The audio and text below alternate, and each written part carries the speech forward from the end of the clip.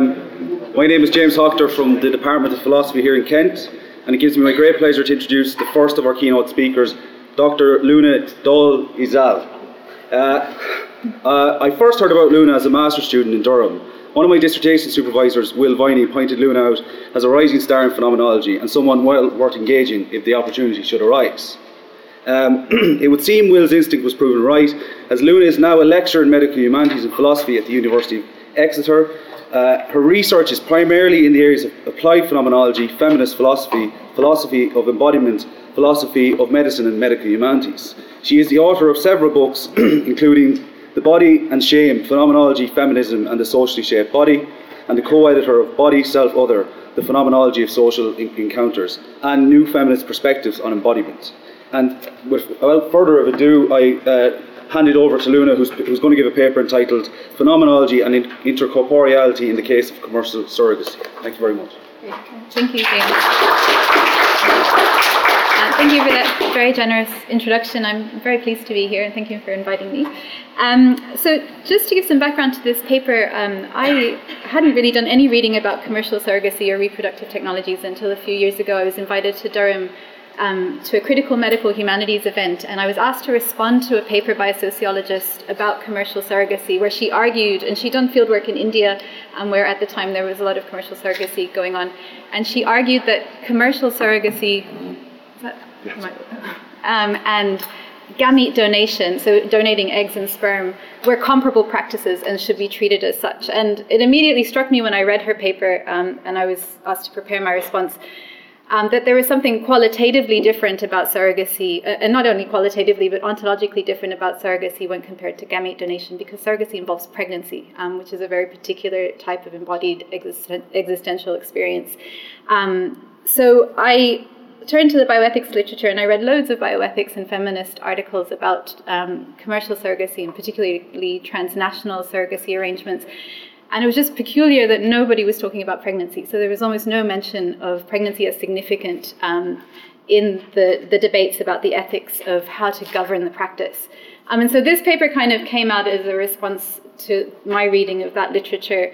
And it was just an attempt to put pregnancy into the bioethical debate, and to sort of see how phenomenological ontology could offer something to that conversation. So this is actually a shorter version of a book chapter that's already published, and I apologize for presenting already finished work, but I've been on maternity leave for several months and I didn't have time to write something new. So I thought this was appropriate because of the interest in medical humanities here at Kent, and also because I've never actually presented this work, so it was my first time in giving a presentation on this writing. Okay, so I will start.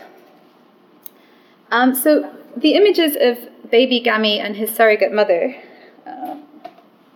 which saturated the media for several weeks of mid-2014, made salient the multitude of philosophical, moral, and ethical ambiguities inherent to commercial gestational surrogacy that are compounded when the practice crosses national, racial, and economic boundaries.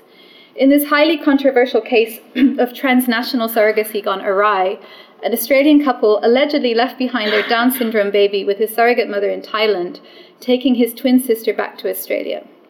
In the wake of the baby Gammy scandal, the Thai government banned commercial surrogacy, and there has been an international outcry by human rights groups that argue that transnational surrogacy preys on poor and vulnerable women in developing countries. In the Republic of Ireland later in the same year, the Irish Supreme Court ruled that in cases of gestational surrogacy, the genetic mother cannot be named as the mother on the expected child's birth certificate. In a landmark and very controversial ruling, the court declared that regardless of genetic ties, it is the woman who gives birth that is the mother of the child. This case involved altruistic surrogacy, where a surrogate carried twins to term for her sister, who was unable to be pregnant due to a disability. In Japan, the previous year, Mitsuki Shigeta, the son of a Japanese billionaire, fathered 16 babies in over 12 months. And in fact, he actually fathered 19 babies from June 2013 using surrogates in Thailand. In his mid-20s, Shigeta has been investigated for human trafficking and child exploitation, and he's been cleared of all charges. And this young man claims that he used serial surrogacy simply because he wanted a big family. So now he has 19 children.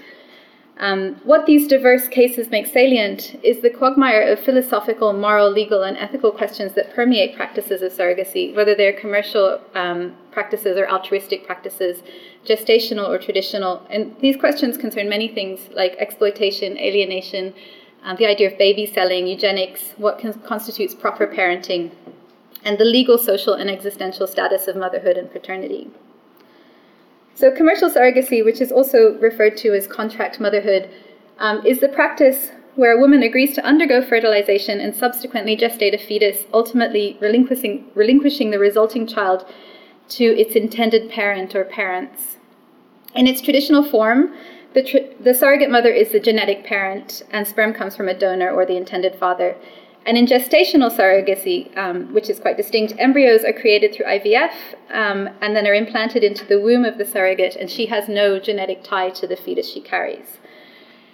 Gametes might come from what are usually referred to as the commissioning parents in the literature, so that creates a genetic link between the child and its intended parents. Or the intended parents might simply buy eggs and sperm, and so it means that it's possible, very possible, and happens all the time, that there is no genetic link between the intended parents and the child that's being gestated by the surrogate. So gestational surrogacy has become an alternative to adoption since the advent of IVF. It is often a last resort of individuals or couples that may wish to have a child but may be physically unable to carry a fetus to term themselves for whatever reason. And while some intended parents seek out domestic surrogacy where it's legal, so you find a surrogate in your home country, increasingly transnational or international cross-border arrangements, frequently with surrogates in low-resource or developing countries, are pursued in order to circumvent legal restrictions and also primarily for reason of reduced cost. But it should be noticed that many countries like Thailand, Nepal, and India have very recently curtailed access to commercial surrogacy, if not banned it altogether. But it's still, the practice still exists in places like Israel and the States. So many bioethicists, practitioners, policymakers, and feminist theorists have profound ambivalences and anxieties regarding the practices of commercial surrogacy. So despite being seen as inherently exploitative along gender, class, racial, and economic lines by many, the practices of transnational commercial surrogacy have proliferated within the neoliberal market rationality that governs the global economic order. So, as I said before, my interest in this paper is to contribute to the debates regarding the ethical and gendered parameters of commercial surrogacy by using phenomenological insights regarding the experience and ontological status of pregnancy, gestation, and the maternal-fetal relation, in order to provide more context for feminist and bioethical debates regarding the ethical parameters of surrogacy. Okay, so since the landmark Baby M case, which you may have heard of, was a custody case in 1986 where a traditional surrogate mother changed her mind and decided that she wanted to keep the baby, and in this case she was the genetic mother of the baby. Surrogacy has been governed primarily by service or employment contracts through a property rights model. So this model implicitly instrumentalizes the bodies of surrogate mothers, rendering their uteri isolated entities that are sort of semi-detachable and available for use by others. So you can rent a womb is the idea. The womb is my property, I can rent it out to you for a period of time. So as a result of these contractual arrangements, the dominant metaphoric landscape through which surrogacy is conceived, discussed, and defined is one of economics and production, hinging on the central tropes of labor, labor as in work, and private property. And there are many container metaphors where gestational mothers are described as hosts or vessels or carriers who can rent their wombs. And this invokes the idea that just the gestational mother is a temporary dwelling for her guest, which is also a term that's used a lot, with whom she has no kinship ties. In fact, as Kelly Oliver notes, the terminological shift between what used to be called surrogate mothers, now called gestational carriers, is telling in itself. Harking back to the historical legacy of patriarchy in defining familial relations and kinship, the location of paternity is found in the seed, which trumps all other embodied or caring relationships. And under this patriarchal understanding of kinship, the ownership of a baby is not a result of gestation, birth, or an embodied maternal relationship, but results from, as Barbara Rothman remarks, those who produced, or indeed in these days simply purchased, the genetic material. So although this patriarchal privilege has been extended to the seeds of women, the understanding of kin or the question of who is or is not really related renders, in the context of surrogacy, pregnancies somehow marginal and without significant kinship generating capacity.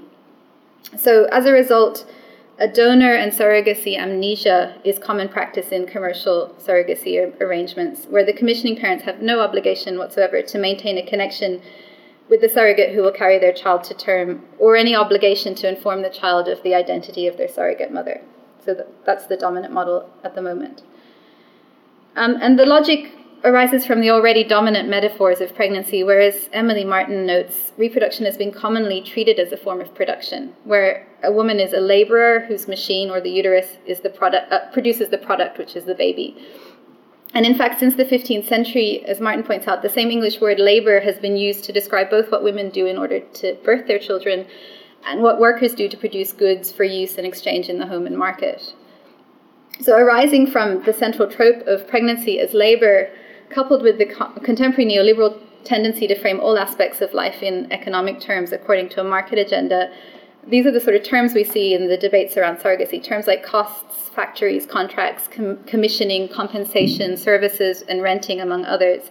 And these are ubiquitous in the discourses that surround gestational surrogacy. And it is almost impossible to talk about surrogacy without leaning really heavily on these sorts of metaphors. So obviously the concern among bioethicists, practitioners, and others is that surrogacy and the act of gestating a baby for another or others is something that cannot be reduced to an economic transaction alone, nor can the complexities and potential risks of the arrangement be adequately governed by service contracts.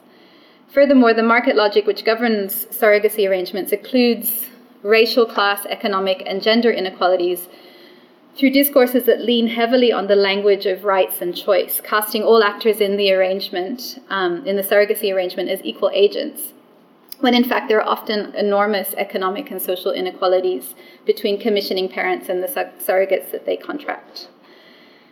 But leaving those concerns aside, and turning again to consider pregnancy, the dominant metaphors of production and labor are, as Emily Martin also argues, inherently limited. She says, and I quote, "Women lose by having a complex process that interrelates physical, emotional, and mental experience, treated as if it could be broken down and managed like other forms of production." So indeed, when pregnancy is mentioned in the bioethics literature about surrogacy, and this is, I found quite interesting, it is largely presented as a catalogue of physical and psychological symptoms through a medicalized vernacular. Invoked as a means to quantify the physical and psychological cost, which is the term that's used, of carrying a child to term for another. So, for example, in a 2014 paper entitled Transnational Gestational Surrogacy, Does It Have to Be Exploitative? In the American Journal of Bioethics, Jeffrey Kirby discusses pregnancy in terms of physical health burdens and psychological health burdens, cataloging a long list of what he calls symptoms associated with implantation, IVF, pregnancy, and delivery. At no point in the article or in much other literature on surrogacy is pregnancy acknowledged and investigated in itself as a complex, lived, embodied, and effective experience with unique life-generating and kinship-generating capacity. Nor is there an articulation of or any speculation regarding the significance of the maternal-fetal relation. So what is interesting is that even in feminist literature about surrogacy, an articulation or theorization of pregnancy and the maternal-fetal relation are often conspicuously absent. And this is in large part due to the fact that feminists are cautious about essentializing or sentimentalizing women's experiences of pregnancy. As Deborah Satz is right to point out, arguing that there is some sort of what she calls a maternal instinct or sacrosanct bonding between the mother and her child-to-be is a very troubling line of reasoning, because not all women bond with their fetuses and some women abort them. However, it seems obvious that pregnancy is not irrelevant within surrogacy debates, and it's not useful just leaving it out of the conversation. And furthermore, that without adequately theorizing pregnancy, the ethical ground of surrogacy will not be clearly delineated. So I'm going to turn now to recent scholarship within feminist phenomenology, which I think provides an important and elucidating framework for understanding the significance of pregnancy, and that could enrich the ethical parameters of debates regarding gestational surrogacy. Okay, so we're going to look at the phenomenology of intercorporeality and the maternal-fetal relation. So phenomenological descriptions of subjectivity and intersubjectivity reveal that conscious experience is not only corporeal or embodied, but is necessarily intercorporeal. The idea is that beneath our explicit individual self-consciousness is a layer of responsivity, expression, otherness, and emergence through an embodied relation to others that constitutes our being. Intercorporeality for Merleau-Ponty is the idea that underpinning my conscious life is a kinship, is the word he uses, between my body and the bodies of others, subtended by my bodily engagement with the world. Distinct from the concept of intersubjectivity, which involves communication and relations between conscious, self-aware subjects, intercorporeality signifies a primordial bodily relation with others that underpins conscious life. It is a tacit communication involving an embodied entanglement between self and other that constitutes the possibility for individual subjective experiences. So in short, Merleau-Ponty argues that intercorporeality, understood as our relations with others through our bodies, is an ontological structure or a part of our being that makes our being possible. Of course, in the context of pregnancy, when we pause to reflect on the fact that absolutely every human subjectivity has been gestated in and birthed from a woman's body, this insight seems so self-evident so as to not even warrant comment. However, as Lisa Gunter notes, to be born is, as she says, in a sense to forget one's birth. This forgetting erases the very condition of one's existence, namely a woman who gestates and gives life through birth. And in fact, this forgetting of birth and maternity has shaped much of the tendencies of Western thought to privilege the self-conscious individual, often male subject, as the starting point for reflection and for philosophy. And this is evident in the fact that the idea of intercorporeality, or the fact that we are bound to others' bodies, as it's discussed initially by Merleau-Ponty and subsequently taken up by many other phenomenologists, does not start with an analysis of pregnancy or maternal constitution. Instead, intercorporeality is, for these thinkers, an account of how, through being bound to other individuated bodies, through communicative and empathic relations, we constitute our capacity for meaningful action, perception, and ultimately social relations. For instance, in Merleau-Ponty's account, intercorporeality is an ontological structure that is fleshed out in our lived experience of encountering other bodies. Intercorporeality is in part experienced through the intertwining of vision and movement, which constitutes a primordial understanding between individuated bodies. And this understanding between bodies occurs through perception, movement, and expression. Through these embodied interactions, lived bodies co-constitute each other. So the phenomenologist Rosalind de Proza's description of intercorporeality, I think, is useful to elucidate this idea. She writes that the self is produced, maintained, and transformed through the socially mediated intercorporeal transfer of movements and gestures of body bits and pieces. Bodies as they are lived are socially constituted, built from an intertwining with others who are already social beings. As demonstrative of this idea, Merleau-Ponty cites the example of an infant mimicking movement. It's a well-known passage from the phenomenology of perception. He writes, "A 15-month-old baby opens his mouth when I playfully take one of his fingers in my mouth and pretend to bite it. And yet he has hardly seen his face in a mirror, and his teeth do not resemble mine.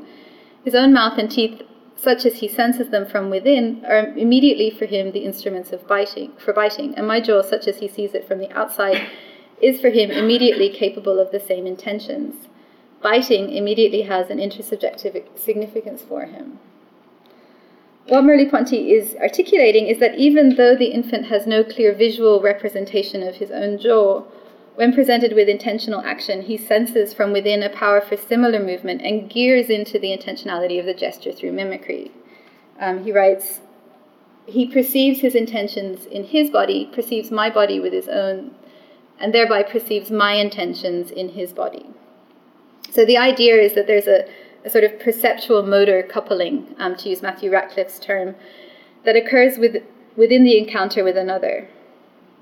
Through these sorts of encounters, Merleau-Ponty argues that the infant does not use the eye or mind in a conscious capacity in the perception and understanding of others, but instead uses the body to perceive.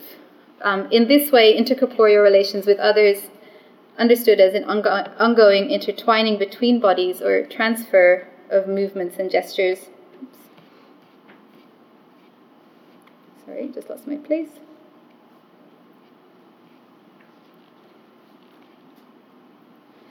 A transfer of movements and gestures and body bits and pieces, to use De Proza's terms, builds one's body schema and ultimately the capacity for meaningful action and engagement. So the body schema is a key structure in Merleau-Ponty's phenomenology of the body and in his account of intercorporeality. So the body schema is a system of motor and postural functions that are in constant operation below the level of self-conscious intentionality. The body schema not only regulates and controls the body's posture and motility, but also how the body interacts with the objects and environment that constitutes its immediate milieu. So through acquiring habit and skill and accommodating objects in the lived environment, the body schema is constantly rearranging itself in order to facilitate the experience of smooth, motor, intentionally prefigured actions. So the body schema is significant in a phenomenology of the lived experience of pregnancy in two key manners. So first, it is through the body schema's flexibility that the pregnant woman is able to adjust her changing form and incorporate the fetus that is growing inside her. So in short, the maternal body schema incorporates the internal entity the fetus, in a similar way to how the blind man incorporates the external entity in that famous example of his cane. As her body, and this is coming from Iris Marion Young, as her body changes size and shape, the body schema rearranges itself so the pregnant woman can negotiate her lived environment without having to rely on continuous conscious reflection. So what is interesting is that despite the fetus being inside the woman's body and wholly inseparable from it, from a certain stage in pregnancy, there is a palpable sense of the fetus being separate. It does not have the same phenomenology of an internal organ, for example. So there is a sense of doubling, to use Iris Marion Young's term in her well-known essay on pregnancy. She explains that the pregnant subject is decentered, split, or doubled. She experiences herself as herself and not herself. Its inner movements belong to another being, yet they are not other, because her body boundaries shift. The flexibility of the body schema hence gives the pregnant woman a sense of unity and bodily coherence over time. However, at the same time, there is a sense of inner otherness, of disunity, a palpable sense of something other that ultimately cannot be assimilated into oneself. Through this doubling, there is a felt and lived sense that the fetus, especially through its movements and in the later stages of pregnancy, constitutes its own body, somehow independent, while simultaneously wholly dependent and inseparable from its gestational mother. Sarah Heinemann articulates this point in contrast to Young's account. While Young posits that the movement of the fetus, and she says, belong to another being, yet they are not other, Heinemann argues, this is a quote from Heinemann, gestation as experienced by women who live it in the first person includes a separation between two sensory motor beings in a nesting relation, the pregnant self and the embryotic other. Namely, the fetus is not simply perceived to be a foreign entity within the mother's body, but instead, through its movements, such as kicking, turning, stretching, it is experienced as a sensory motor being. That is, a being with its own capacity for movement and perception, or in other words, a being with a body schema. That's just what I read out there. So that's the significant point. So a being with a body schema is what is perceived. Which brings us to intercorporeality and the second significance of the body schema in pregnancy and child development. So the formation of a body schema is an important part of child development in Merleau-Ponty's account. He argues that the child's transition from experiencing his or her body as indistinct from others to the capacity for individuated self-consciousness arises through self-objectification. This process is mediated through the body schema, which is formed piecemeal through encounters with other bodies. So recalling the example cited above of the 15-month-old infant mimicking facial movements, Merleau-Ponty writes, I have this quote. He writes, there is initially a state of pre-communication wherein the other's intentions somehow play across my body while my intentions play across his. there is a postural impregnation of my own body by the conducts that I witness. However, it is not just 15-month-old infants and adults that are capable of this sort of intercorporeal constitution. As Meltzoff and Moore demonstrated in a series of now perhaps contested experiments in 1977, the capacity for facial mimicry is possibly evident in newborns within the first hour after birth, while more recent experiments with neonates have possibly demonstrated that they are able to engage, respond to, and imitate interpersonal and body exchanges such as hand gestures and facial expressions shortly after birth. And this was not the experience I had with my child at all. In fact, Gallagher and Meltzoff challenged Merleau-Ponty's conclusions regarding this early capacity for imitation, arguing that infant imitation would not be possible without a functioning body schema and a primitive body image that entails at least a rudimentary level of self-awareness. What this suggests, as Jane Leimar has pointed out in her recent writing regarding the phenomenology of the maternal-fetal relation, is that newborn infants must possess a primitive body schema, and as a result, intercorporeality must begin in utero, and not outside the womb with others. Jane Leimar writes, put simplistically, the maternal body schema incorporates the fetal body in much the same way that we incorporate artifacts into our body schema. However, in this case, doing so elicits, molds, and structures fetal movement into the schemas necessary for basic neurological development. It is this effectively structured embodied relation with the mother that guides the fetus and possibly then the child through the early stages of subjective development. What Leimar is suggesting is that the maternal-fetal relation through the womb in gestation is what constitutes the newborn's and then later the child's capacity for meaningful movement, action, and perception. This occurs through the habituated movement patterns of the mother, the maternal heartbeat, breathing, and digestion, all of which constitute what Leimar terms an interuterine world that is not only moving but also rhythmic, regulated, and animate.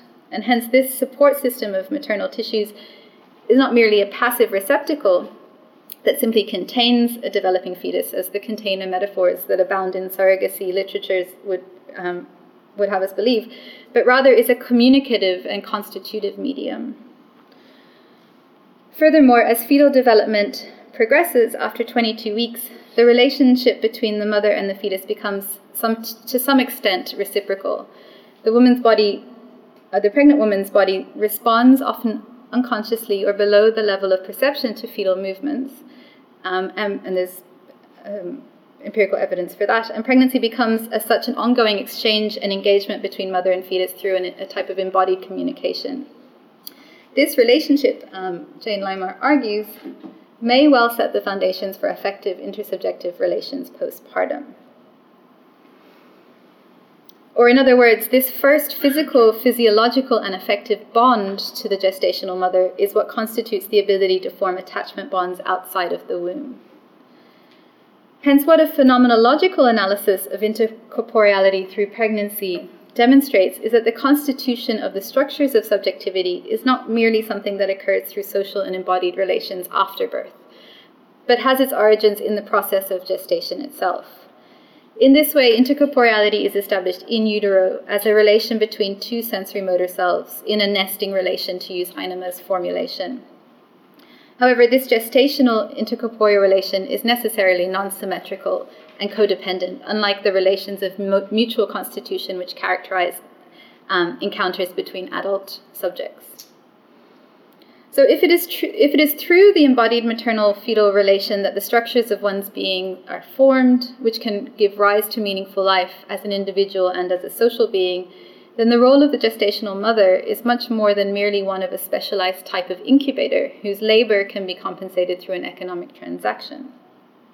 And furthermore, what should be clear in this analysis is that the phenomenological structures of the maternal-fetal relation, as described here with respect to intercorporeality and the body schema, are obviously not predicated on any genetic tie between the pregnant woman and the fetus, nor any particular subjective feelings that the woman has about her pregnant state or the fetus that she is gestating.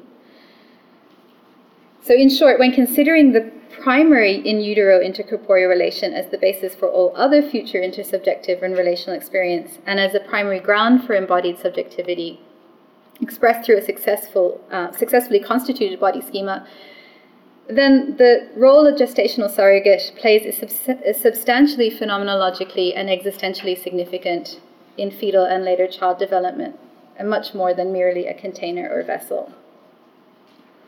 So to conclude, using a phenomenological lens to theorize the maternal-fetal relation sheds light what I think is missing in many discussions regarding gestational surrogacy, commercial gestational surrogacy, namely an adequate theorization of pregnancy as a uniquely subjectivity constituting, kinship constituting embodied process. While the lived experiences of women in pregnancy are traditionally absent in the way pregnancy and birth are managed by the medical establishment, what a phenomenological account of pregnancy reveals is that the gestational mother wholly participates in and is the fleshy foundations for, we could say, the constitution of the fetus's later subjectivity. So as a result, conceiving of the womb or of a pregnant woman as merely a kind of type of, a sort of special type of incubator is wholly reductive and inaccurate. And then the question arises, so if this is the case, should we account for kinship in these cases, or how should we account for kinship if we think kinship is arising in the cases of gestation? So gestation, we could argue, is not merely a biological or physiological process, but on this account of the phenomenology of pregnancy is instead a complex affective state of co-constitution. A new subjectivity with the capacity for meaningful action is produced through the relationality and communication that necessarily occurs in utero. And in fact, when we consider what constitutes kinship, parenting, and relatedness, there is an emphasis on blood ties and a sharing of origins. So it seems reasonable to assign a type of kinship status to gestational mothers who provide the primary months of care and nurturing through pregnancy. This kinship would be based on social and intercorporeal ties arising from the initial maternal-fetal relation established through gestation, rather than on any genetic link.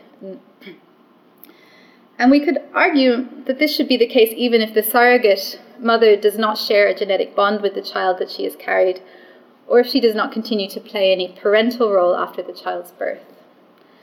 So as a result, denying the acknowledgement of kinship through the now very commonplace donor and surrogacy amnesia that occurs in commercial surrogacy constitutes an injustice through the instrumentalization of women as baby machines, essentially, that if the effacement of their lived experience and a denial of the significance of pregnancy. So in light of this idea, or this kind of sort of stream of logic, that there's a proposal that was recently made by Mary Shanley and Sujatha Jasudasan in a recent chapter on surrogacy. And they propose that children who are born through surrogacy arrangements should be able to learn of the identity of their surrogate and any gamete donors, and that this should redress or could redress some of the injustices that are currently inherent to the practices. So modeled on practices in adoption, this proposal would allow the formation of new kinship relationships or family relationships that at the very least acknowledge the key role that surrogates play in generating new life. And this is a role that cannot and should not be effaced through economic transactions or governed entirely by contracts. So to finish, ultimately I'm suggesting that the role of the surrogate is phenomenologically and existentially significant in fetal development and in the creation of a new human subject through communicative intercorporeal relations. And as a result, any conceptualization of the ethical parameters of gestational surrogacy must recognize the constitutive role that surrogate mothers play through gestation and pregnancy. Thank you. Thank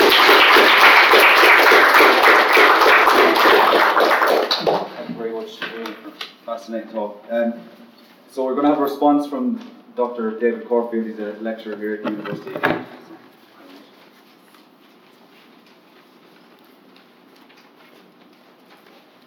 Okay. I'm ready to go? Great. Okay, thanks very much, and thanks for inviting me.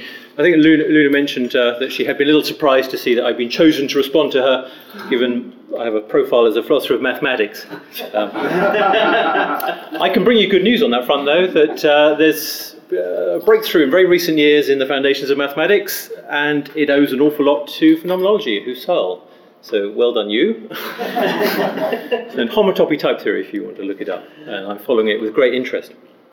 But I do have other interests, particularly in philosophy of medicine. I have a background, I was interested for a very long time in psychoanalysis, which, as will appear, we will find some connections with what Luna was telling us about. So I'd like to thank Luna very much for her talk, for showing me her paper, which gave me access to a range of thoughts I hadn't thought about for a long time. So I'm grateful for that.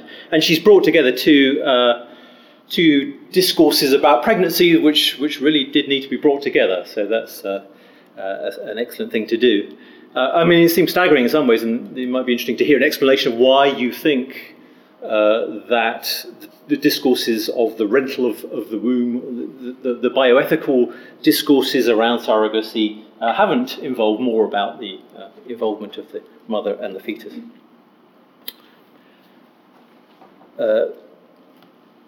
Of course, I'm singularly ill-equipped to speak on this, and another dimension is that I haven't ever been pregnant, of course. Though I have watched my wife give birth 3 times, so that's the closest I come to it. So I want to organise my response to Luna along a couple of lines, and one is the issue of the phenomenology of the maternal-fetal relation, which is certainly fascinating. And to think about, I mean, on the one hand, I mean, of course, it helps to be a mother. To think about the literature that's coming from phenomenologists writing about their experiences of pregnancy on the one hand. I'm intrigued also about what can be said about the rise of subjectivity in the fetus as well, where we don't, I mean, we've all been fetuses, but it's harder for us to reflect on that experience. That's the first line of questioning. And the second line of questioning is about what does one do? You find these very disparate discourses, surrogacy on the one hand and the phenomenological description of pregnancy on the other. There's a sort of mismatch in many ways. How do you make them speak to each other is another question I'd like to reflect on.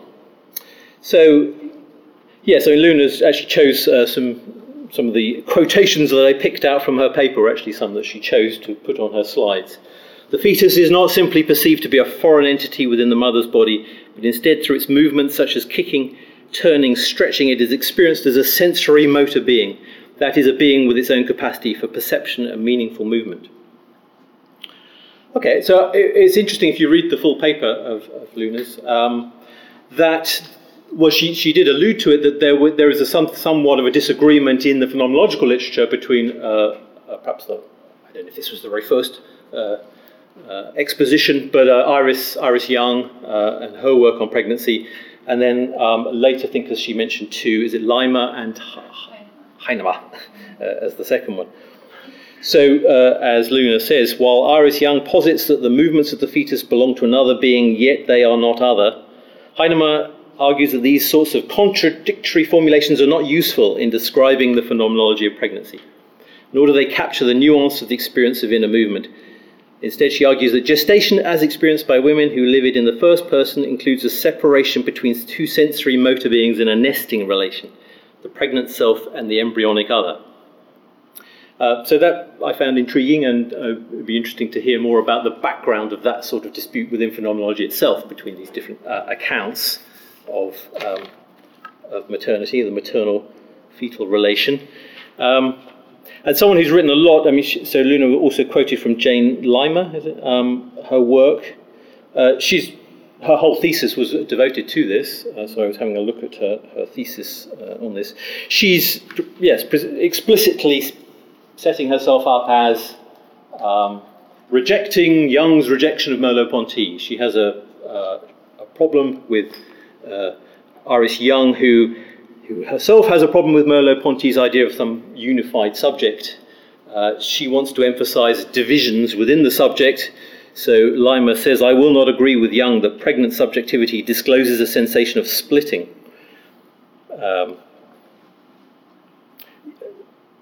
Jung herself had said precisely that, the opposite. The pregnant subject, I suggest, is decentered, split, or doubled in several ways. And it seems this dimension that both Heinemann and Leimer disagree with in Jung's thinking. So here's Lima in response. Maternal subjectivity as experienced during pregnancy can be better understood not as a split but as a process of subjectivity extension imposed and facilitated by the restrictions to the body's schematic functioning that the physicality of pregnancy requires. Extending myself, my intentional arc, and thus my subjectivity during pregnancy forges not only a new way of being for the maternal subject, but begins, I suggest, through this embodied negotiation, the shaping of the fetal movement patterns that will form the basis and beginnings of a fetal body schema. Okay, so fascinating thought in the very, very earliest sources of our subjectivity in our body schema. So Lima talks about an effective merging through choreographed body schematic functioning. And it's particularly explicit about communication, some form of a dialogue that's taking place between the mother and the fetus, especially in the third trimester of pregnancy. And in some way, I mean, she addresses somewhat the attachment and in child psychology. There's a literature that comes from the psychoanalytic tradition that looks to attachment relationships between carer and infant, which is being expanded in many ways by people thinking about attunement. And attunement is very much a sort of intermodal forms of communication where the baby's attempts to often make sounds of various kinds or to reach for things are echoed in a different modality by the parent. So when the child's reaching for something, the parent raises their voice in a certain way. You sort of do it rather naturally. It's rather hard if you don't have a baby with you. But you raise your voice in such a way so that when they finally reach it, your voice inflects in a way that mimics the achievement. So this intermodal communication is seen as very important by attunement theorists. And in some ways it sounds like, from what Lima's describing, that we're pushing back the attunement process into the womb, into the fetus. So I was particularly intrigued by that. In a previous life, I co-authored a book on psychosomatic approaches to health with a psychoanalyst friend of mine. And we observed that there's an interesting literature around failures of attunement, failures of attachment beyond that, and adverse effects on the health of the individual. It's felt in the body somehow at a profound level. I'm particularly interested in this as well. We have, of course, James Hockter, our very own PhD student, who's working on the subjectivity of twinhood. And from the very first, he came to us convinced that something of a dialogue has already been set up, actually between the twins, not twin to mother, but twin to twin, already in the womb. So we've now discovered a vast, rich seam of literature that he must start reading from tomorrow. No, from the end of the conference, he can start on that. Particularly monozygotic twins. Again, it does help if you are one. I get the feeling, I mean, just like phenomenology of pregnancy, no doubt. Okay, so I'm intrigued to know, I mean, of course, one can reflect phenomenologically about the experience of pregnancy, and no doubt differences of emphasis will appear in those descriptions. I'm intrigued sort of epistemologically what one has to say about the fetus and how the fetus. What can one say about laying the very foundations of subjectivity in the fetus? I'm intrigued just as an epistemological matter how that works. I mean, the attachment theorists tend to set themselves up as working in a fairly empirical environment and will be intrigued to follow. I mean, they classify attachment styles in various ways between the secure and the insecure. The insecure take on two forms, kind of based on whether the carer is inappropriately driving the dialogue or not allowing the baby to respond. They're enforcing their own emotional contours onto the world of the baby. That's the first. The second version is a withdrawal form of communication where the parent doesn't, maybe through depression, or doesn't engage with the baby. And these lead to certain attachment styles, which they then try to check empirically by seeing whether these attachment styles persist through life. Can one tell later on?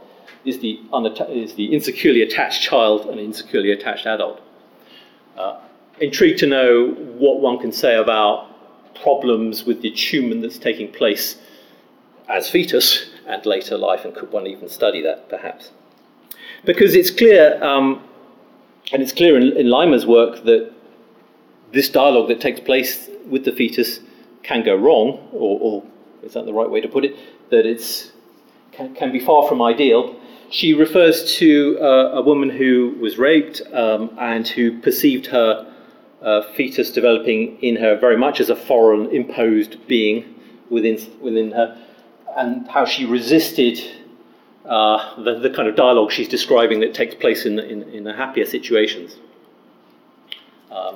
Sounds like there's possibility to do empirical work later in life. As for what happens when, of course, you've got a surrogate mother and you take the baby away and that dialogue is completely terminated, I mean, who knows? So yes, it's important. I mean, we heard again this from Luna, this idea of cautiousness and not wanting to essentialise pregnancy, not every pregnancy is the same. And we're already sort of hearing that from what I was just suggesting there, that you're experiencing a foreign intrusion of the fetus, and you accepting and enjoying and looking forward to motherhood could produce rather different experiences of pregnancy. Something that reminded me, and actually does come back. So I teach a philosophy of medicine module. We certainly deal for a period of a number of sessions, at least, with phenomenological approaches to medicine. Something that rang a bell. So, what was his Svenaeus? What's his first name? Frederick Svenaeus wrote a rather interesting paper called "What is an Organ? Heidegger and the Phenomenology of Organ Transplantation."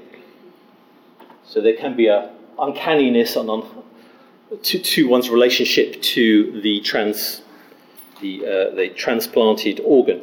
I mean, reading some of that, you could get resonances with sort of badly attached, in some sense, pregnancies, that it is perceived as some intrusive foreign body, perhaps.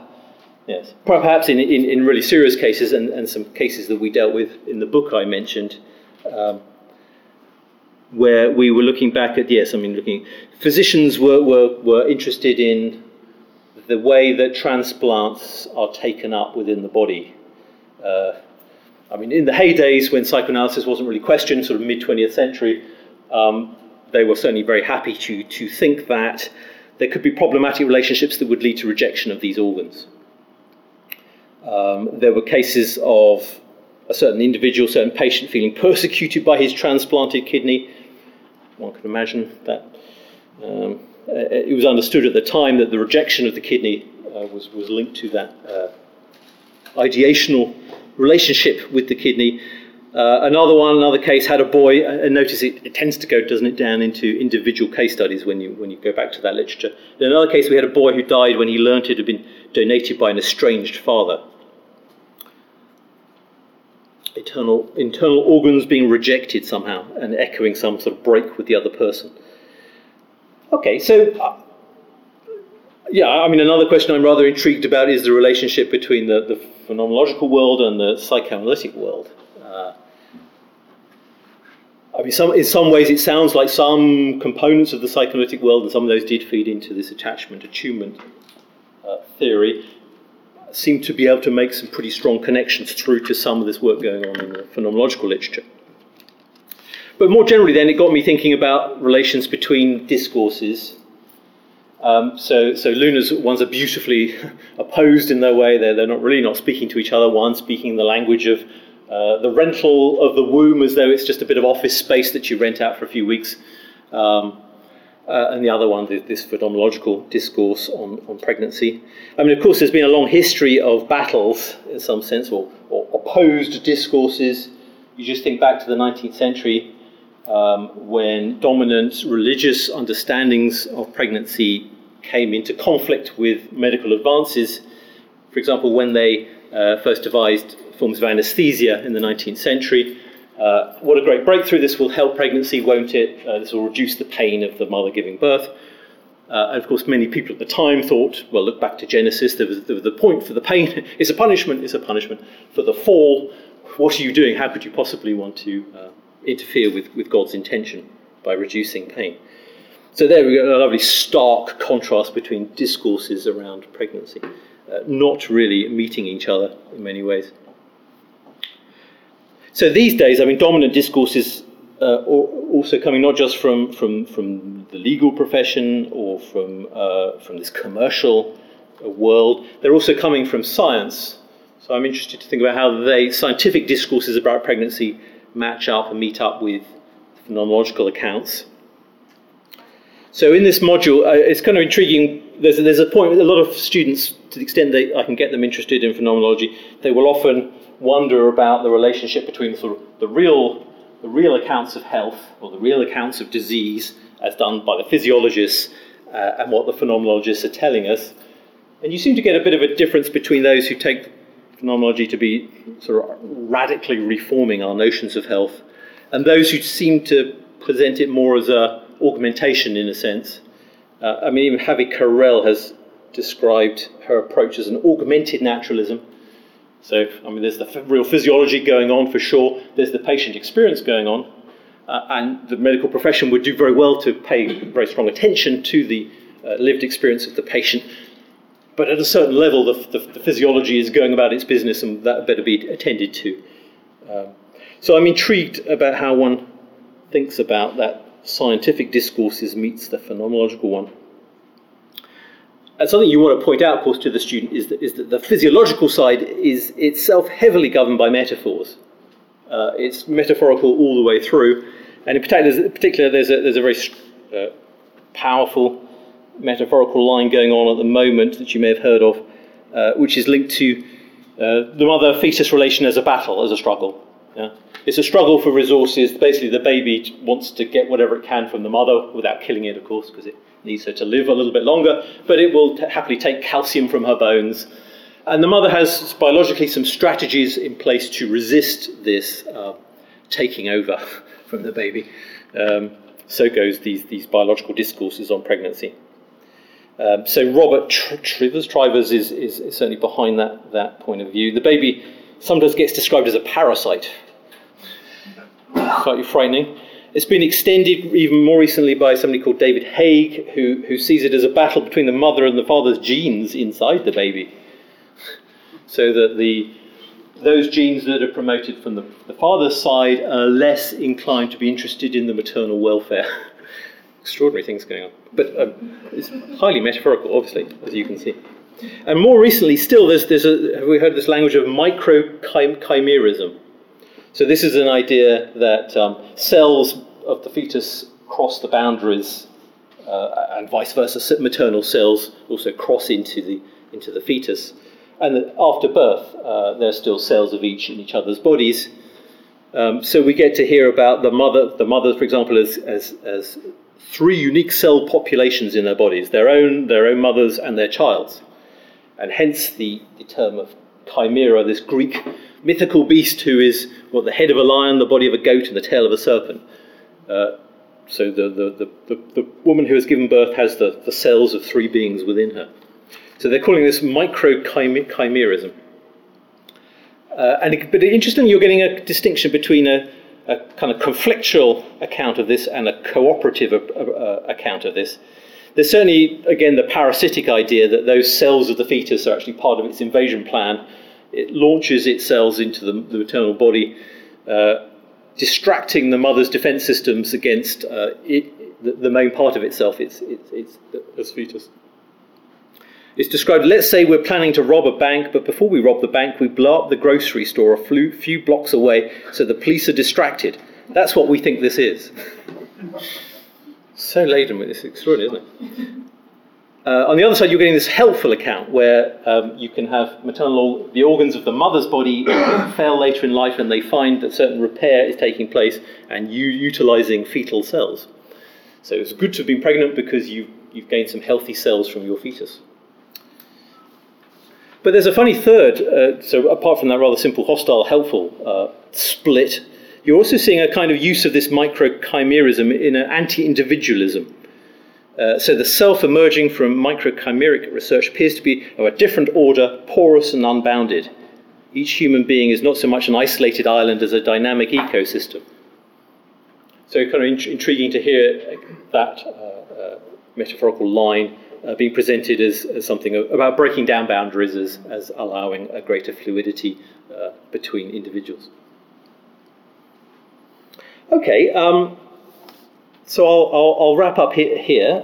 So if you recall, my two branches of lines of inquiry were one around maternal-fetal relation and how one goes about doing it. As I say, one can understand phenomenologists reflecting from the point of view of motherhood. What is there to say about the child, the infant? How does one begin to say how the subjective body schemas are laid down in the fetus? So I'm intrigued about that. And then this other issue of already with the case that Luna's presented to us, there have been some suggestions about, because of this phenomenological line of inquiry, we might rethink the relationships, the commercial relationships between the mother and the child, and at least allow the child later in life, I suppose, to get in contact with the surrogate mother. That seems like a pretty small beginning in some ways. Presumably you're going to think, as I say, aspects of the dialogue have been cut off in some way. Should they not be resumed? Why should this dialogue? What happens? Are we reflecting deeply enough about what takes place in the termination of that dialogue? And then more broadly, yes, how does one bring phenomenological discourses into relationship with these other forms of discourses about pregnancy? And there I'll wrap things up.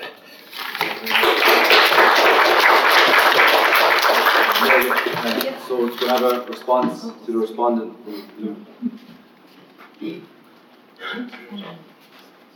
First, thank you very much for that rich and very multiple response. It was very interesting, all the different threads you brought up about pregnancy and different ways to think about it. One of the questions you started off with was why, it's kind of curious, why isn't anyone talking about pregnancy in the bioethical literature and even in the feminist literature around surrogacy? And I think it really boils down to this idea that feminists are very careful, and other theorists are very careful not to sentimentalize or essentialize pregnancy, because then you get into tricky waters if you want to say it's okay to abort fetuses. If you're going to say, well, if it has this kind of important kinship constitutive value, then it's never going to be okay to say that abortion is okay. And I think what the phenomenological account can give us is something that isn't dependent on the subjective experience of a pregnant woman. So whether she experiences the fetus or the pregnancy as an invasion or as something that is very welcomed and a celebration. What the account, I think, that thinkers like Heinemann and Leimar give us is a kind of structural account, so the structures of experience rather than the qualities of experience. And I think that is the crucial, and I'd be interested to hear what others think. I think that's the crucial difference, that if you're giving an account of the structures of the experience of pregnancy rather than an account of the experience of pregnancy, then you're talking about something different. And I think rather than giving an account of, let's say, interuterine modes of attunement or attachment, perhaps what we could meaningfully say is that this interuterine relationship forms a foundation from which then you might have attunement and attachment in neonatal and then infant life. And I don't know is it something that Leimar argues in her thesis, that there is a sort of attunement in the womb? There are issues in that direction. Yeah, in that direction. So I don't know if I'd go as far as saying that. But I think that, the capacity to have relations of attunement and attachment in infant life comes from somewhere. And maybe we can meaningfully say it comes from this early constitutive relation that is in the womb. I don't think we can speak for the fetus, but we can speak for the first person experience of pregnancy, and then we could perhaps give an account of the structures of the experience of pregnancy, which then the first person experience might map onto in meaningful ways. So does that answer some of your worries? What was the? Oh, yeah, and so I think it's interesting in the bioethical literature because, you do get into kind of muddy waters when you start to think, okay, well, what's the difference between pregnancy and other forms of bodily labor, if we want to use that term?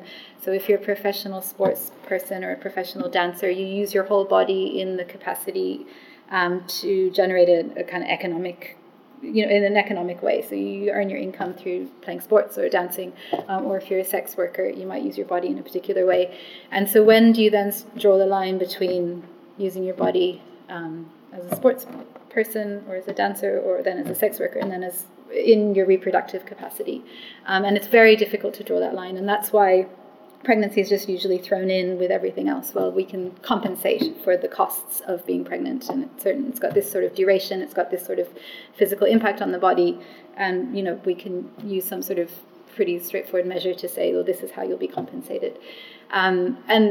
And obviously in that kind of instrumental logic, then you take out the sort of special thing, I guess you could say, in pregnancy, the thing, and I talk about it in terms of Cora Diamond's idea of the difficulty of reality. There's some things that are just sort of transcend our easy comprehension, and I think the kinship generating and the life generating capacity of pregnancy is one of those things. It's one of those things that we just rub up against and we can't really explain it. Like, how is it that we make another life through a body? And it's the difficulty of reality, as Cora Diamond discusses, that we kind of throw our hands up and go, I don't know, we know it's special, but then we can't really encapsulate it in concepts, so therefore you can just throw it out and say, well, it's the same as this and this and this. So I think that's when you get to the limits of the bioethical literature, and maybe others are more familiar with these kind of debates, I'd be interested to hear if others think there is something different, because it was my intuition straight away, and having been pregnant, it was my more than an intuition, but kind of an experience. There's definitely something different, there's definitely something special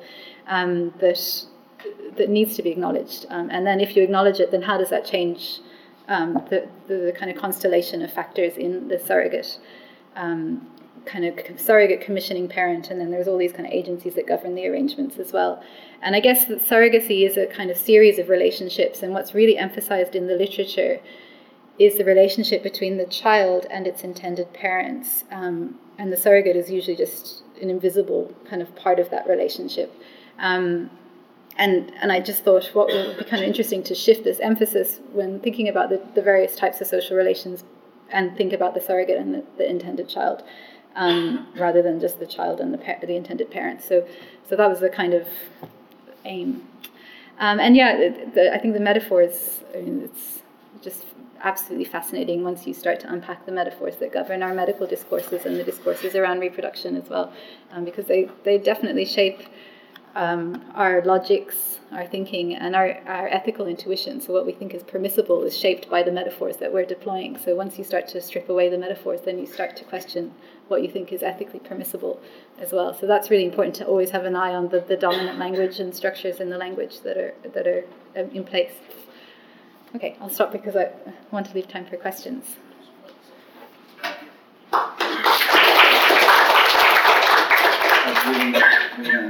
David, for a really fascinating talk and a really fascinating response, and an equally fascinating response to the response. So the floor is now open for questions. So I'll start with Matt, because he's the first person I saw. So Matt. Thank you for that. This is going to be a bit of a government backbench question. Yeah. Will the honourable friend agree with me that she was completely right? But it was, in particular, I was really interested with what you said about philosophers it being so banal and obvious that all humans originate in a mother, and never talking about it. It reminded me of a passage in the Third Meditation on Descartes, which I looked it up and it's worse than I thought. So I remember. I'll just read it to you quickly. So, insofar as I'm a thinking thing, my parents did not make me, so it's always my parents. It doesn't distinguish between father and mother. They merely brought around an arrangement of matter, which is a wholly inadequate description of pregnancy, that I have always regarded as containing me. So he completely dismisses the material of the mind, and it's fascinating because I see those early to mid 20th century male psychologists, existentialists is really trying to escape the mistakes of Descartes, but this is something they don't even talk about at all. So the kind of question I wanted to ask, which is basically just, could you say more about it, can any worldview based on the idea of a subject, an independent subject, escape misogynism? Is it not just essentially misogynistic if it fails to think of its origin in another human being, literally, physically, which is exactly what it pretends is not the case? Well, misogyny is a strong word. Maybe like sort of an amnesia would maybe be a kind of more democratic way to put it. But yeah, I mean, I think that's true, and I think there are plenty of feminist thinkers who point out this kind of amnesia in Western thought, that this is just a forgetting of our origins, and then the self-aware rational subject is the starting point for reflection, as though it came from nowhere at all. To the phenomenologist's credit, at least they do talk about child's relations with others, and Merleau-Ponty in particular. So there is a sense of the infant is developing into a self-aware rational subject, and that's done through interaction with other bodies. So there's something that the phenomenologists have brought in that maybe was certainly missing in Descartes, and thank you for pointing out that passage. He's the father of modern philosophy, isn't he? So that's not surprisingly have those tendencies. Thank you for the topic. Yeah, thank you. So, Todd May was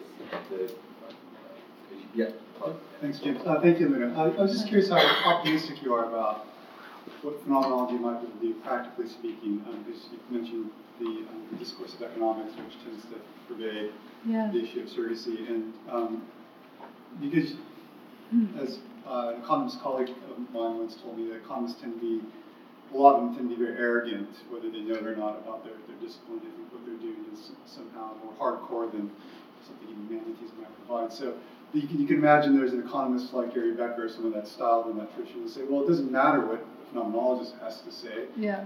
The way in which we characterize this works. It works to facilitate these things that people want. So I don't know if you've had past conversations with people in the field of that nature. It sounds like you did from your opening remarks. Yeah. How does that come off? Do they take phenomenology seriously, or is it? Yeah, well, it was interesting because the paper I responded to initially that kind of got me down this sort of rabbit hole was a sociologist called Bronwyn Parry, who had done all this field work in India about gamete donation and surrogacy, and under the umbrella of looking at these practices under a neoliberal agenda, and she kind of concluded, well, we kind of say they're the same thing. It's useful to say it that way. It's kind of pragmatic in a way. It's hard to differentiate between surrogacy and certain types of gamete donation. But she was in that particular case, she was very responsive to stopping to think, oh, isn't there something essentially and ontologically different about pregnancy? So she was very responsive. She's not an economist. And I think you're absolutely right. I'm not particularly optimistic. I thought it was worth throwing this sort of thought out there, and I don't know that it would be taken up by anyone or any bioethicists. But I think what that sort of attitude includes is all of the injustices that arise. So especially when you talk about transnational arrangements where there are these massive inequalities between the commissioning parents and often the surrogates. And then it's all couched in a kind of rights discourse. Well, it's her right to do what she wants with the body, and actually she's getting this amount of money, and in her context that's a huge amount of money. And if you kind of keep zooming in and out, then you can kind of rationalize anything. Say, well, actually within her context. But I think then it includes certain types of injustices, and yeah, I mean I don't know what else to say except I'm not very optimistic. But. Yeah. So this gentleman with the stripe. Yeah. I just want to posit a bit of a thought experiment, as a crazy thought experiment that scholar philosophers do now, which might complicate the notion of intercorporeality and just what you think about. The surrogate mother, once she's been implanted, let's say we put her in a coma for the duration of the pregnancy. Now, I know that the notion of corporeality doesn't just include consciousness, but what would be, or how would that problematize it? Because that sort of relation, which is problematic, then can be taken out of the picture. I mean, perhaps someone who's quite mercenary could say, well, let's do that. Let's, as part of the contract, you've got to be in a coma, so that sort of bond wouldn't materialize. Yeah, I mean, I'd say that you could still, there's still some sort of communicative relation between the mother's body and the fetus that she's, even if you're lying flat in a coma, there's still a communicative relation between the physiological aspects of being in this intrauterine environment that's constituting. But yeah, it's an interesting thought experiment because you lose then the idea of the movement of the body schema constituting another body schema. So it's something that I would think more about. Thank you. Yeah, I'm just wondering if you could say a bit more about sort of which kinds of constraints you think that the sort of phenomenological account of gestation that you've been longing should place on the democratization of pregnancy. So you sort of suggested that that phenomenological account can provide the basis for a kind of constitutional notion of kinship. Yeah. Which could be distinguished from a genetic notion. But how what would the implications for sort of marketization be? Of that constitutional notion of kinship, and how would you characterize it in distinction in actual practice to genetic? Okay. Well, I guess it's an interesting question, because I guess the notion of kinship is very muddy when it's possible to have genetic ties to a fetus. It's possible to purchase eggs and sperm, have no genetic ties, but own the eggs and sperm and implant them in a surrogate. And it's possible to carry a child yourself, and it's possible to adopt and have kinship. So it's hard to characterize the difference between being genetically related to a fetus and not being genetically related, because there are various ways you could be kin to a fetus and not related genetically, if you know what I mean. And I think of all the proposals I read, the one I offered at the end was the one that seemed kind of sensible to me, in that you could say there is a type of kinship relation. It doesn't have to be acknowledged, but the possibility of acknowledging that kin relation, maybe it's more just to say that possibility is open than to have this kind of amnesia, which is the current practice. So much like adoption, so the possibility of finding out who your biological parents are when you reach a certain age is available to you, but if you choose not to pursue that information, then that's up to you. So you don't think that sort of acknowledging that sort of kinship relation should place any sort of stricter constraints on marketization? Would the sort of the current practice, with the addition that you should be able to know your mother, would that be could that be left in place?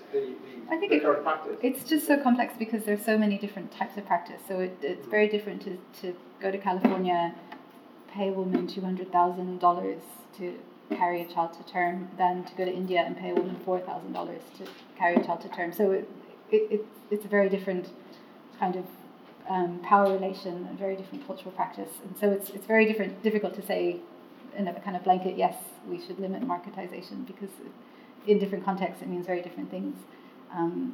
In many places, like in the UK, it's not legal to pay someone to be a surrogate, but you can compensate someone if they altruistically offer to carry a child for you. And that compensation obviously is a payment, but it's not a transaction in the same way as if I hire you to carry a child. So you don't think that any specific constraints flow from the phenomenological account itself? No, I think it would have to be put into a kind of bioethical conversation with the particular context in which something is happening. So no, I don't necessarily think that we could say that let's ban surrogacy as a result of this account. Does that? Yeah. Do you disagree? I don't know. I was just. We can. Okay. Thank you very much. I tremendously enjoyed your talk. Thank you. I was very interested in this question. Yeah. When I was reading Merleau-Ponty.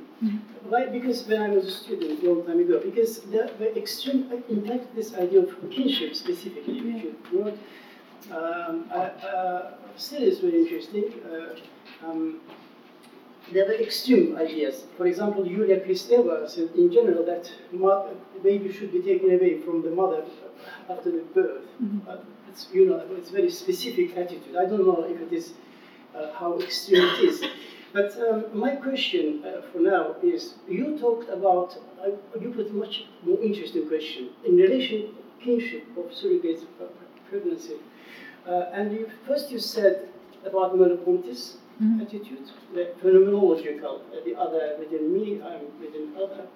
And then towards the end you asked the question, what kind of kinship it should be. I just wanted to clear for myself, that which kinship it should be after all. Merleau-Ponty kinship, version of kinship, or traditional understanding? Okay, yeah. Oh, so when at the end of the talk, I think I'm talking more about the traditional understanding. And that's kinship. what I thought. Yeah. No, but it's interesting there's that resonance in Merleau-Ponty's writing about kinship, because I think I mean, I think it's a resonance that can kind of be thread through this account as well, that there's a kinship between self and other. But in the, I'm talking about more like familial relations or kin relations, so quite distinct from Merleau-Ponty's idea. Yeah.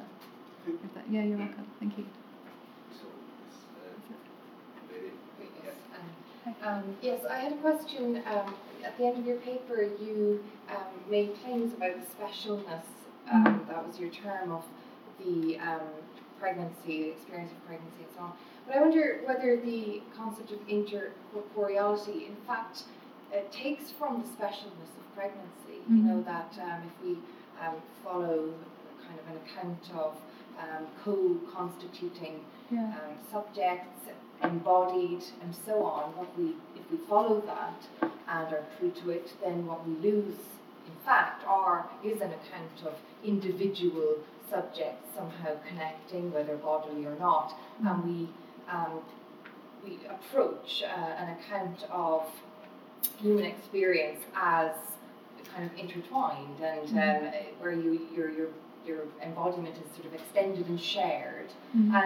And we have very specific examples of that. I mean, and they're examples where we feel quite comfortable kind of giving economic expression to them. So you have the care of very small babies who spend a lot of time up in arms, and that is a very dependent and co-corporeal kind of experience, perhaps more so than pregnancy, which is dimmed by all the water and so on.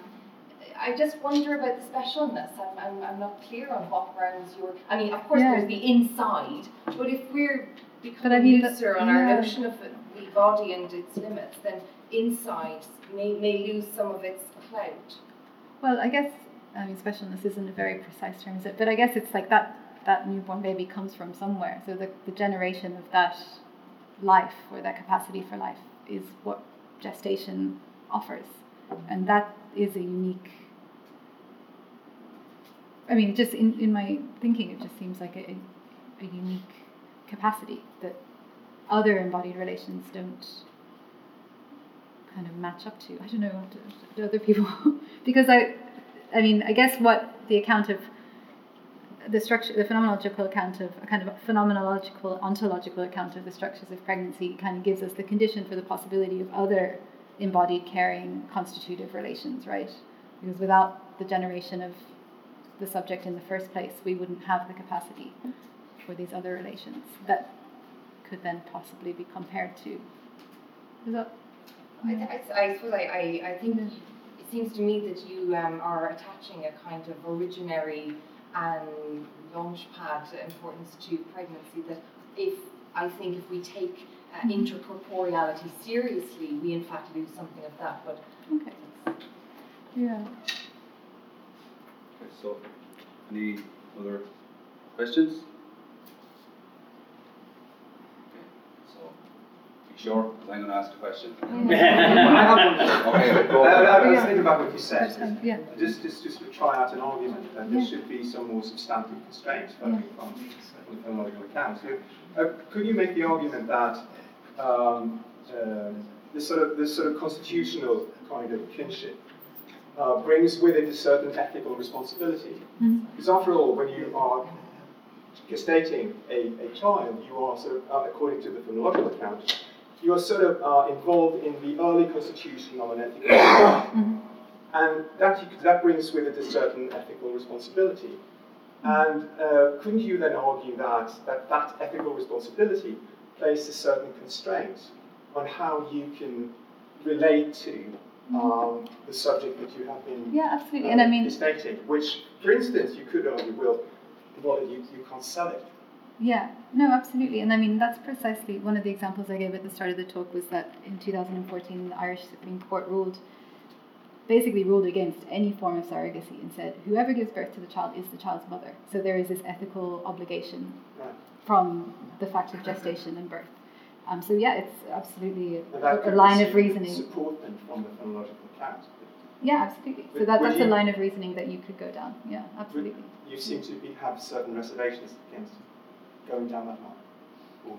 Yeah, because I think it's often the case that children are are adopted or raised by other carers, and have certain types of kin relations that are just as important and valid to them. So I don't think it makes, I kind of don't think it makes sense to say just because you gave birth to a child you're the mother.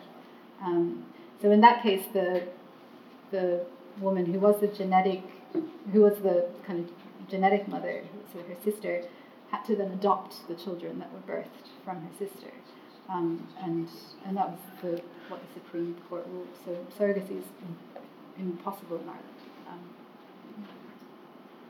Yeah. So no, I mean you're absolutely right. You can take it down that line of reasoning, but that's why there are so many competing discourses in bioethics about what's permissible and what should be permissible. And yeah. I guess you wouldn't have to conclude that surrogacy was illegitimate on the line of reasoning that I was sort of. But that you have an ethical relation that you have an ethical relation sustains, that places certain constraints on how you can sort of manage that relation.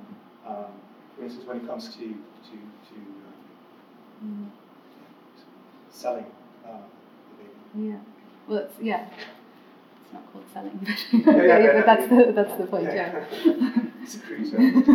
Yeah. Okay. So we have time for maybe a couple of more questions. So does anybody? Okay. It's my turn. Yeah. I'm going to be really selfish, and I'm going to ask you a question. You're one of the things. It was a quote from somebody else, but you used the quote that basically that it seems gestation seems to form or effective intersubjective relations to both parties. So I'm just interested in terms of if we introduce another fetus into the equation, what do you think are the implications for? If you imagine, I know it's not your area, but it's just more that I'm interested because obviously.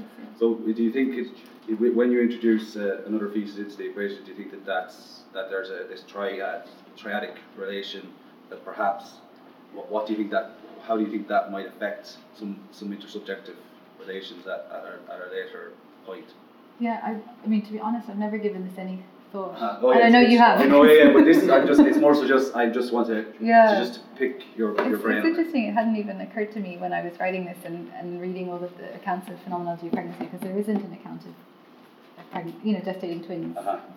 Certainly not one that I came across. So it's something I haven't really given much thought to. But you're right. There is something very interesting about the communication that's not just happening, let's say, with the maternal body, but within the womb, between the bodies inside. And I'd be interested to hear, I mean, it sounds like you've done some thinking in this direction. I've done a little bit, and I'm very sympathetic to Jamaicans, so, but I definitely would be interested to sit down and talk a bit more. Yeah, absolutely. Sure, so but do you think that there's some sort of other relation that... I suppose what I think is, it depends on, I think the biology has a large part to play in it, because as I said to you earlier on, the septum that develops between twins, so in the case of fraternal it's a thick septum, but in the case of monozygotic it's thinner, lucid, or in some cases no septum at all. And I think that just facilitates tactile interaction and that. And I think that has to act in some sense as it facilitates some kind of prior or rudimentary intersubjective relation, and I think that's what goes on to form. That's interesting. Yeah. So, but anyway, it would be really. Thanks a million. James. So, okay. This is perhaps unfair, given it's so late in the evening and so on. But would you say something about the role of metaphor in all of this? And I was just taken by the way you and your respondent used the term. You indicated the presence of various metaphors. Oh, that's a metaphor. This is said in metaphorical terms. Is there an implication in this way of referring that metaphorical expression is somehow secondary or inadequate or perhaps not quite as strong as another type of reference, which might be, say, reference to facts or something? Well, I think our reference to facts are often through metaphors anyway. Our reference to facts is often mediated through metaphor anyway. So I think the idea is that we can't do away with metaphor because that's how we have to speak about things. But if it's that central... But we have to be alert to the metaphors that we're using. Alert in what way? Do we then have to be alert about to the figurative character of language in general and to build that into our accounts?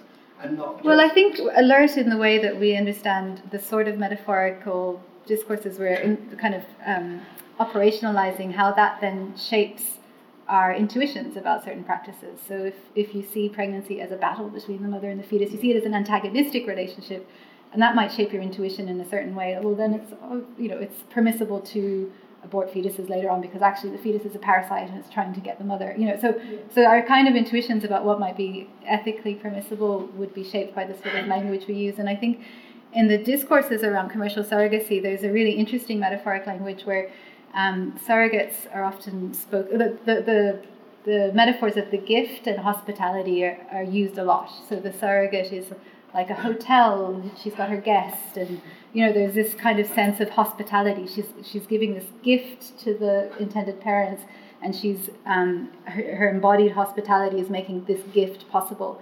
And when you start to use language like gift and hospitality, then you start to occlude the fact that it's governed by a service contract and it's an economic transaction, and it just sounds like, oh, it's just one woman helping another woman. She's giving her a gift, So and that makes it sound more permissible.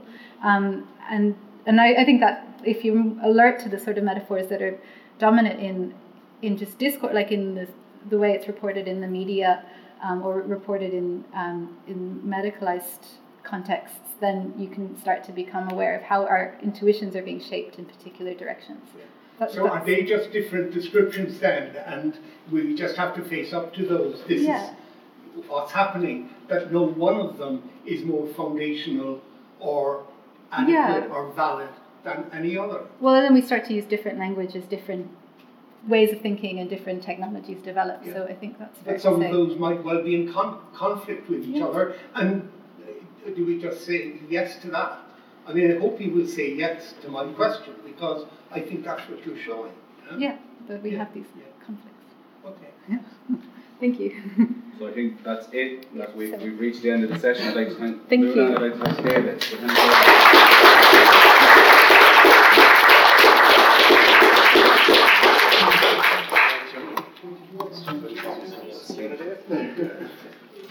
Hi everybody, thank you for the day. Just to give you a heads up, we start tomorrow at 9 o'clock with Welcome a Coffee.